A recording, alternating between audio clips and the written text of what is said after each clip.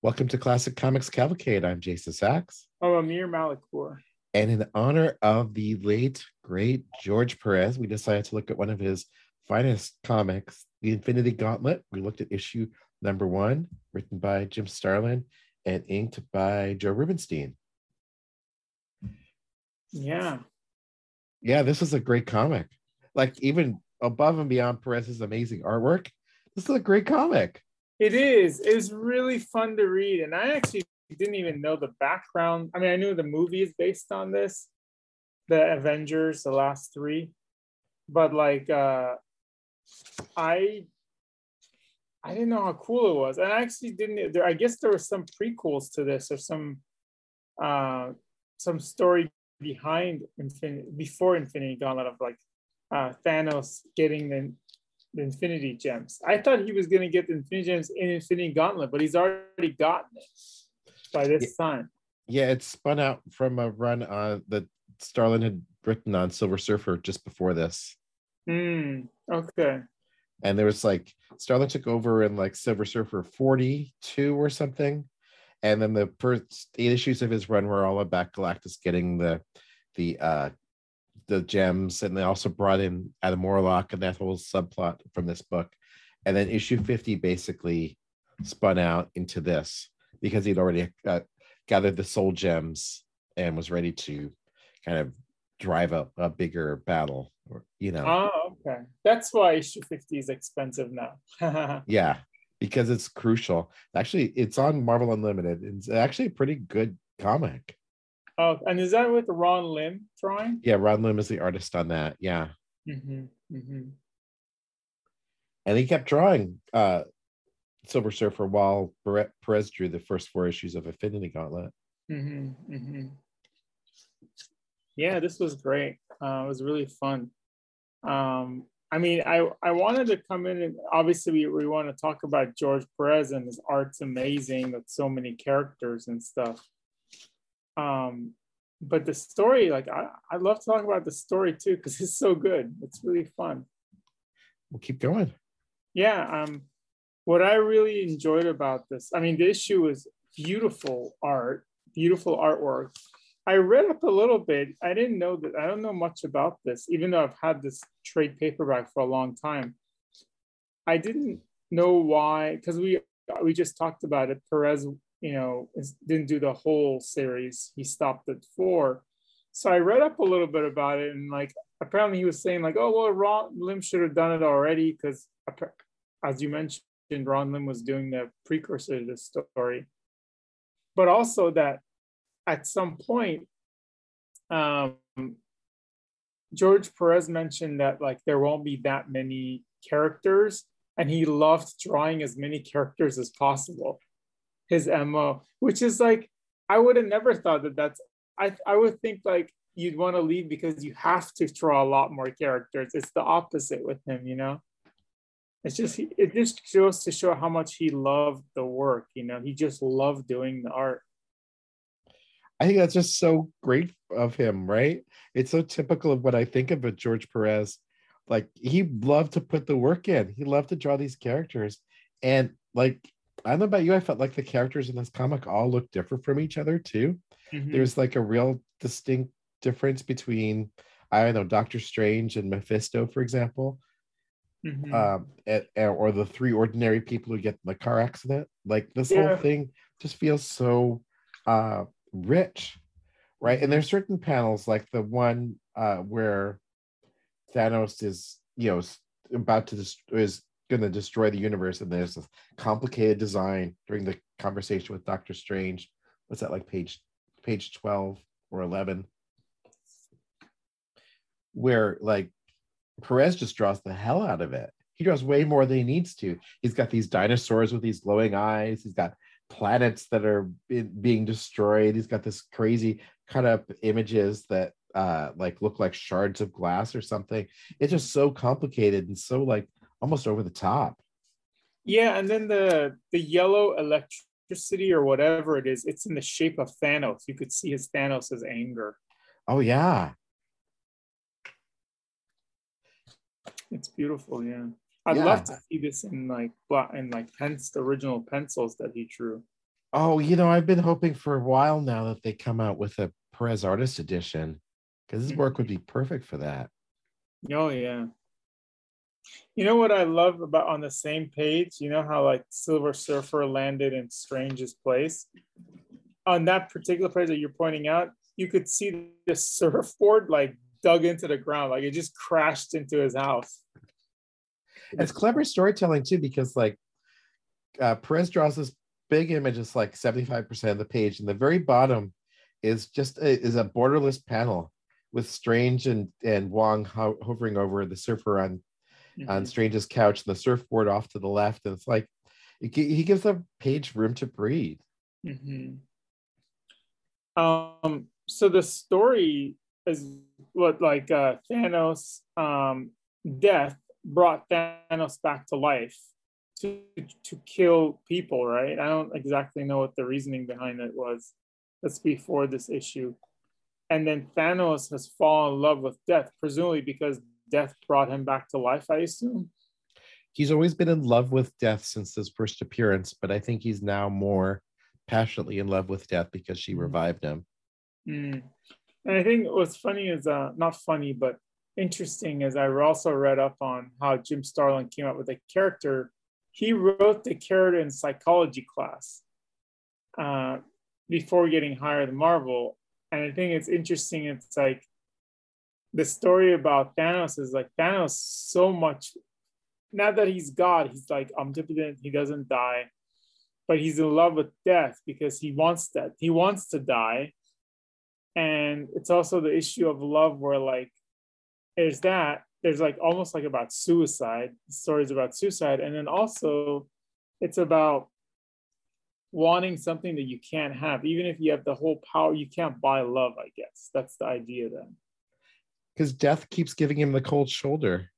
Yeah, Like she just won't pay any attention to him. The whole he's sequence in the second half of the comic where like he's like, I'll give you this, and she just ignores him. yeah. Yeah, the whole bit with him reviving Nebula as a zombie, and just Death just kind of looks away, ignores him, won't do anything for him, because she wants the ultimate gift from him, which is for him to destroy half the life in the universe, Which he does. which he does. Yeah. He's finally able to feel like he's embracing death, but like we don't even really see that, do we? We just Mhm. see like a quick little image of his face in this first issue. There's so much like left open at the end of the issue. Mhm. But no, anyway, back to my point. Like death just is this like unattainable, unknowable thing that he's just trying to get to embrace him. But Mhm. is he actually going to get his dream? Mhm. It's the strangest romance I've ever seen. Mhm. Well, it's a one-way creepy stalker romance because Death doesn't really care about him. No, Yeah, and it's all she's stalking Death. It's kind of creepy. it's the ultimate creepy, right? It's as creepy as could be. Can see Mhm. why they removed that from the movie. Mhm. Mhm. It gives me that whole concept. Is Jim Starlin American or British? No, he's from Detroit. Oh, interesting. It gives me kind of like Sandman vibes a little bit. Yeah, Um, I could see that. But no, yeah. this is his obsessions. I mean, there's scenes in like Dreadstar that revolve around death too. Mhm. Mhm. It's just something that you always like to come back to again and again in this work. Mhm. I like George Perez's Spider-Man. When you see Spider-Man in the beginning, it's pretty cool. And him swinging across that cityscape, and all the buildings are in the background. I can't tell if that. I don't think that's a photo. I think Perez drew all the buildings behind him. It could be. It could be a photo. That's when I'd be so curious to see. It reminds me just a little bit of Todd McFarlane's Spider-Man Mm, because it's a little smaller. The webbing's kind of played up in the style. yeah, a little bulkier, but yeah, it's definitely not the bulky. It's not a it's not the John Romita Senior Spider-Man. Yeah. But all these pages after Thanos snaps his fingers are so eerie. Mm-hmm. They really pull those off well. And Captain America seeing Cersei and Hawkeye disappear. I like that. That part is kind of funny, that scene. It seems like, he's walking in like the character from Saturday Night Fever. He's walking in the hall, hey, how's it going, Hawkeye? Hey, Cersei, hey. And then they die. Yeah. By the way, I just watched that movie for the first time. Finally watched it. Mm. And so Perez, he draws Captain America, and Captain America's got this poster style image of him against the American flag. And he draws this elaborate version of Avengers Mansion. Mm-hmm. And then as Cap's walking through the mansion, there's pictures on the wall of the different Avengers teams, because Perez just has to draw every character he possibly can draw. Perez has to draw. He cannot have nothing. I bet you, like, the parts that don't have a background, somebody forced them not to. Right? Because like everything's got to have the background. I mean, when Thanos is in that castle or whatever in space, and Perez is drawing every broken up rock, like he could have easily just drawn a few rocks or whatever. He draws every stair on the staircase. Mm-hmm. All the stalagmites coming out from the bottom. He could have done half the work and it would have been just fine, but no, dude went all out. I think that's one of the reasons he left also, because he was falling behind, and the other reason was he's also writing and doing art duties on another comic for DC. Mm-hmm. But yeah, he was one. I mean, can you imagine being so super detailed with a bunch of characters? Yeah. Well, like the scene with the Hulk, which I love too, in the bar. Mm-hmm. He draws a great Hulk, first of all. Like, he doesn't feel ridiculously enormous, this Hulk. He just looks like this guy who you can imagine seeing in a bar in a way, who's like more muscular than Schwarzenegger. Mm-hmm. But he's not outrageously, massively bulky, Mm-hmm. And I like how relatable, in a way, the character looks. Is this during the run that Gary Frank was the Hulk artist? Oh gosh, I don't know. Because the character kind of looks like the Gary Frank one. Maybe even the coloring, kind of like, he looks like the Smart Hulk here. I think he was the Smart Hulk. Let me look this up real quick. So this is 1991, right? From Marvel. I know this is the Peter David era. Yeah, this was Gary Frank. Mm-hmm. Or Dale Keown, excuse me. Dale Keown. Oh, okay. That checks out too. I really like his Stephen Strange, his Doctor Strange with the porno mustache. Oh yeah. Yeah, he's got the total porn stash, right? He looks like he's out for some partying. Mm-hmm. But he also looks like credible, right? He looks like he's a real villain. Real hero, I mean. Yeah. One of the things is I get a lot of a little bit of Dave Gibbons kind of. They must have similar influences, right? You think? Tell me how you see some Gibbons.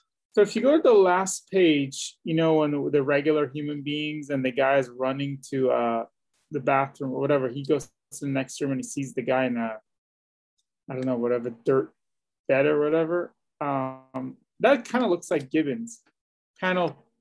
Oh yeah, it does. Yeah. Reminds me a lot like I've seen that Gibbons face. I wonder do you know who George Perez's influences were? Has he talked about any? Well, this is way beyond him having influences, right? Because this is 15 years in the industry. I bet he was looking at a lot of Dave Gibbons comics, though. Oh God! Okay, got it. Okay. Right, because he started in comics in like 1974, so. But it's like who he's looking at and who he's admiring, right? Because you're right, I see Gibbons there. Mm-hmm. That's a cocoon, by the way. Adam Warlock's going to come out of that cocoon. Oh, okay. I thought Adam Warlock was somewhere else. It's a deep cut, I think. Anyway, I haven't actually read issue 2, but Oh, that's the Adam Warlock oh, cocoon. okay. Cool. And who are the regular people? I mean, I guess we're both kind of like figuring it out now. Yeah, I think I have no idea who they are. I think the guy, Why I they're mean, turning green? I don't know that either. so the cocoon is like that one friend of them who has Yeah, a little bit of powers, and that must be Adam Warlock or something. yeah, that's what I think. I intentionally didn't read ahead because I wanted just to stay focused on this one issue. Yeah, I did not either. Yeah. And then Mephisto is interesting. I'm curious as to his role, how he began to become how he started to become the advisor to Thanos. It's interesting how they're just kind of buddies. Mm-hmm. Are they? Okay. Well, I mean, that's how I was reading it, right? Because they're hanging out at that castle together, Mm-hmm. really just talking. And he's essentially the devil, right? Yeah, In he's the essentially the Marvel devil. universe. He's got close ties to the Silver Surfer. Oh, okay. Because in Silver Surfer 50, a little bit of there's a lot in there about basically Norrin Rad from the originals before he was the Surfer was not a great guy. He was too focused on his professional achievement and not paying enough attention to his family. Mm-hmm. So basically, he escaped his ultimate fate, his terrible ultimate fate in this society by becoming the Surfer. So Mephisto is kind of there to kind of represent like Norrin's deferred hellish fate, I guess. In other words, he should have been punished from a like an emotional standpoint for how badly he treated his dad and mom. But they died, right? As a result. Yeah, they died. But there's the devil saying, "Okay, your fate is in my hands. I'm gonna make you. I'm gonna punish you for how badly you treated your family." Oh, got it. Okay, cool. I think that's part of it. Mm-hmm. Well, another thing too, Perez, I really like the way he draws Death. Like, I didn't realize that Death was going to be in human form too at some point. And she's definitely beautiful by the way he draws her. There's just so much, and the storytelling is great too, which I think is mostly Starlin from what I was reading, right? Because Perez says he worked from a full script. Ah, okay. But like, what page is this? Page 9, where it's zooming in on the fist, just adds so much drama to it. I mean, it's iconic, that Thanos fist. Yeah. Just a beautiful comic. Great George Perez comic. Hey, so I was curious, Amir. So you didn't read the American comics when you were a kid, like you said several times. When did you first see George Perez? Well, the first time I think I mentioned to you outside of this call, but the first American comics I bought was from Walgreens, and I think it was issue number 6 of Crisis on Infinite Earth. The one where Superman is holding Batgirl and she's dead. The iconic death. The Supergirl issue, yeah. Yeah, and I mean, I knew who Superman was and I knew who Supergirl was because everybody knows who they are because there have been movies of them, and I saw them outside the country, outside of the US. It was an amazing,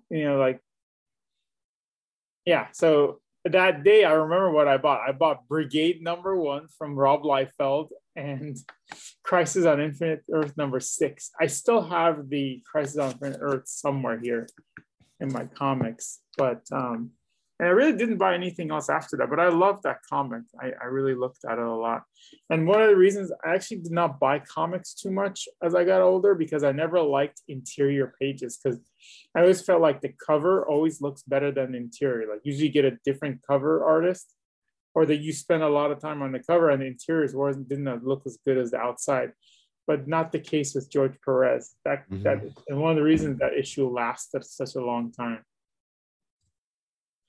So you're a fan of his from really the first comic you ever saw by him. Yeah, I didn't even know. Yeah.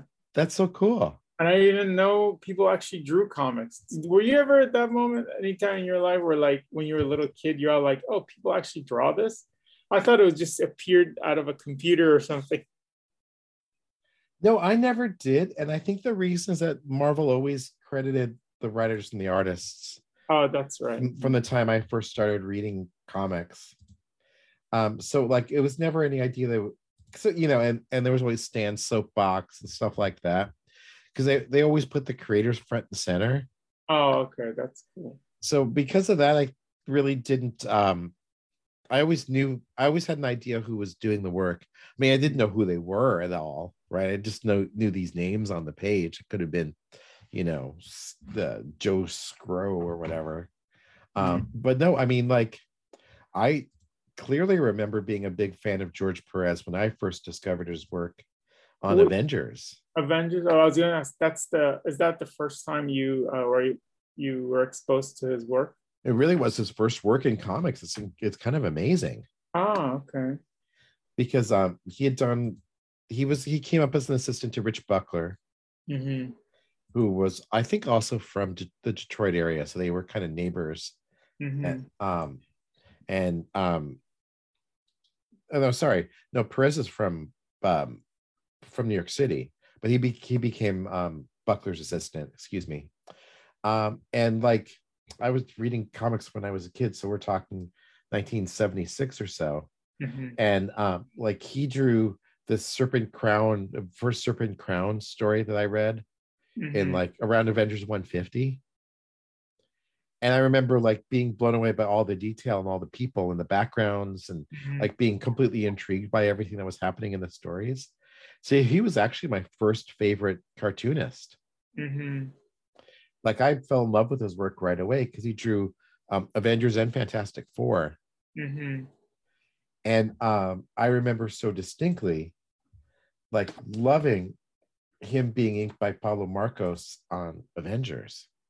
I just thought that art was just beautiful. Just completely blew away my little brain. And there was a specific issue, I'm looking for it now, where that has Ant-Man. I think it's 158 or something. And Ant-Man comes in the Taxi Avengers, basically. Hank Pym comes in the Taxi Avengers, and there's all these ants crawling all over everything. And the detail of him drawing every single ant fighting across or wandering across the entire page just like blew me away. There's Avengers 161. Oh, okay. And so from there, like I was a huge fan of his work. And I followed him through all his work at Marvel and DC for many years. I mean, like still to this day, like he's one of these artists who I look at his work and it just makes me happy to see it. Like triggers this kind of childhood joy. The thing is, he was always a great cartoonist. Like I don't think he ever really phoned in any of his work.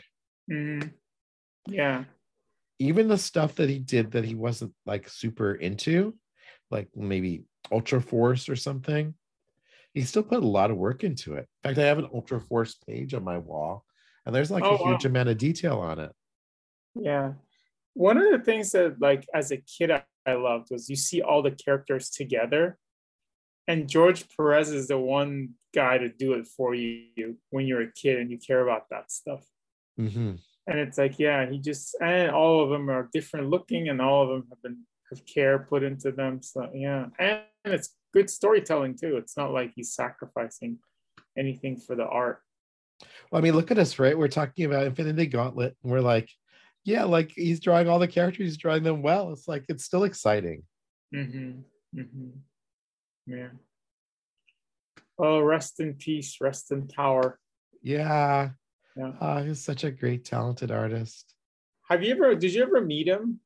I did. Yeah, I met him about 4 years ago at Wizard World Portland, which was a terrible show. It's just not fun. There's not great guests. It was a shitty show in terms of dealers. I went with my friend Zach, and we met George Perez and we wandered up to him. He had no one on his line. Wandered up to him and started chatting, and he was like the friendliest person the entire weekend. He was just so happy to talk to people who knew his work and liked his work, and like we said, hey, I've been a big fan of yours for many years. Oh, really? Big smile on his face immediately. Mm-hmm. And he just looked so happy to talk to people who liked him. Took a picture with him. He was like got this huge smile on his face. I bought a sketch from him, and he drew this really nice sketch of the spirit because I draw spirit sketches. I collect my spirit sketches. They didn't charge much for it either. Mm-hmm. Mm-hmm. And he just seemed like this guy who's just so happy and so into his fans. Mm-hmm. Just an incredibly enjoyable encounter with him. Mm-hmm. Did you ever meet him? No, I saw him at a convention once, but I think his line was long, and I said I'd come back and say hi because I'd heard he was a nice guy, and I wanted to get something from him. And I think that was maybe like 6 or 7 years ago at one of these cons, and yeah, unfortunately not. But he seemed like he was a nice guy, even from a distance. And of course, everybody says that. Yeah, I mean, it was the highlight of our weekend. Mm-hmm. Not just because he's a legend to me and to my friend, but because he was just a genuinely great person. Mm-hmm. Mm-hmm. Yeah. R.I.P. George Perez. Yeah. All right. Well, yeah, I mean, I didn't expect anything out of Infinity Gauntlet, honestly. I thought it was going to be a slog, like a lot of talking, but it wasn't. So I had so much fun.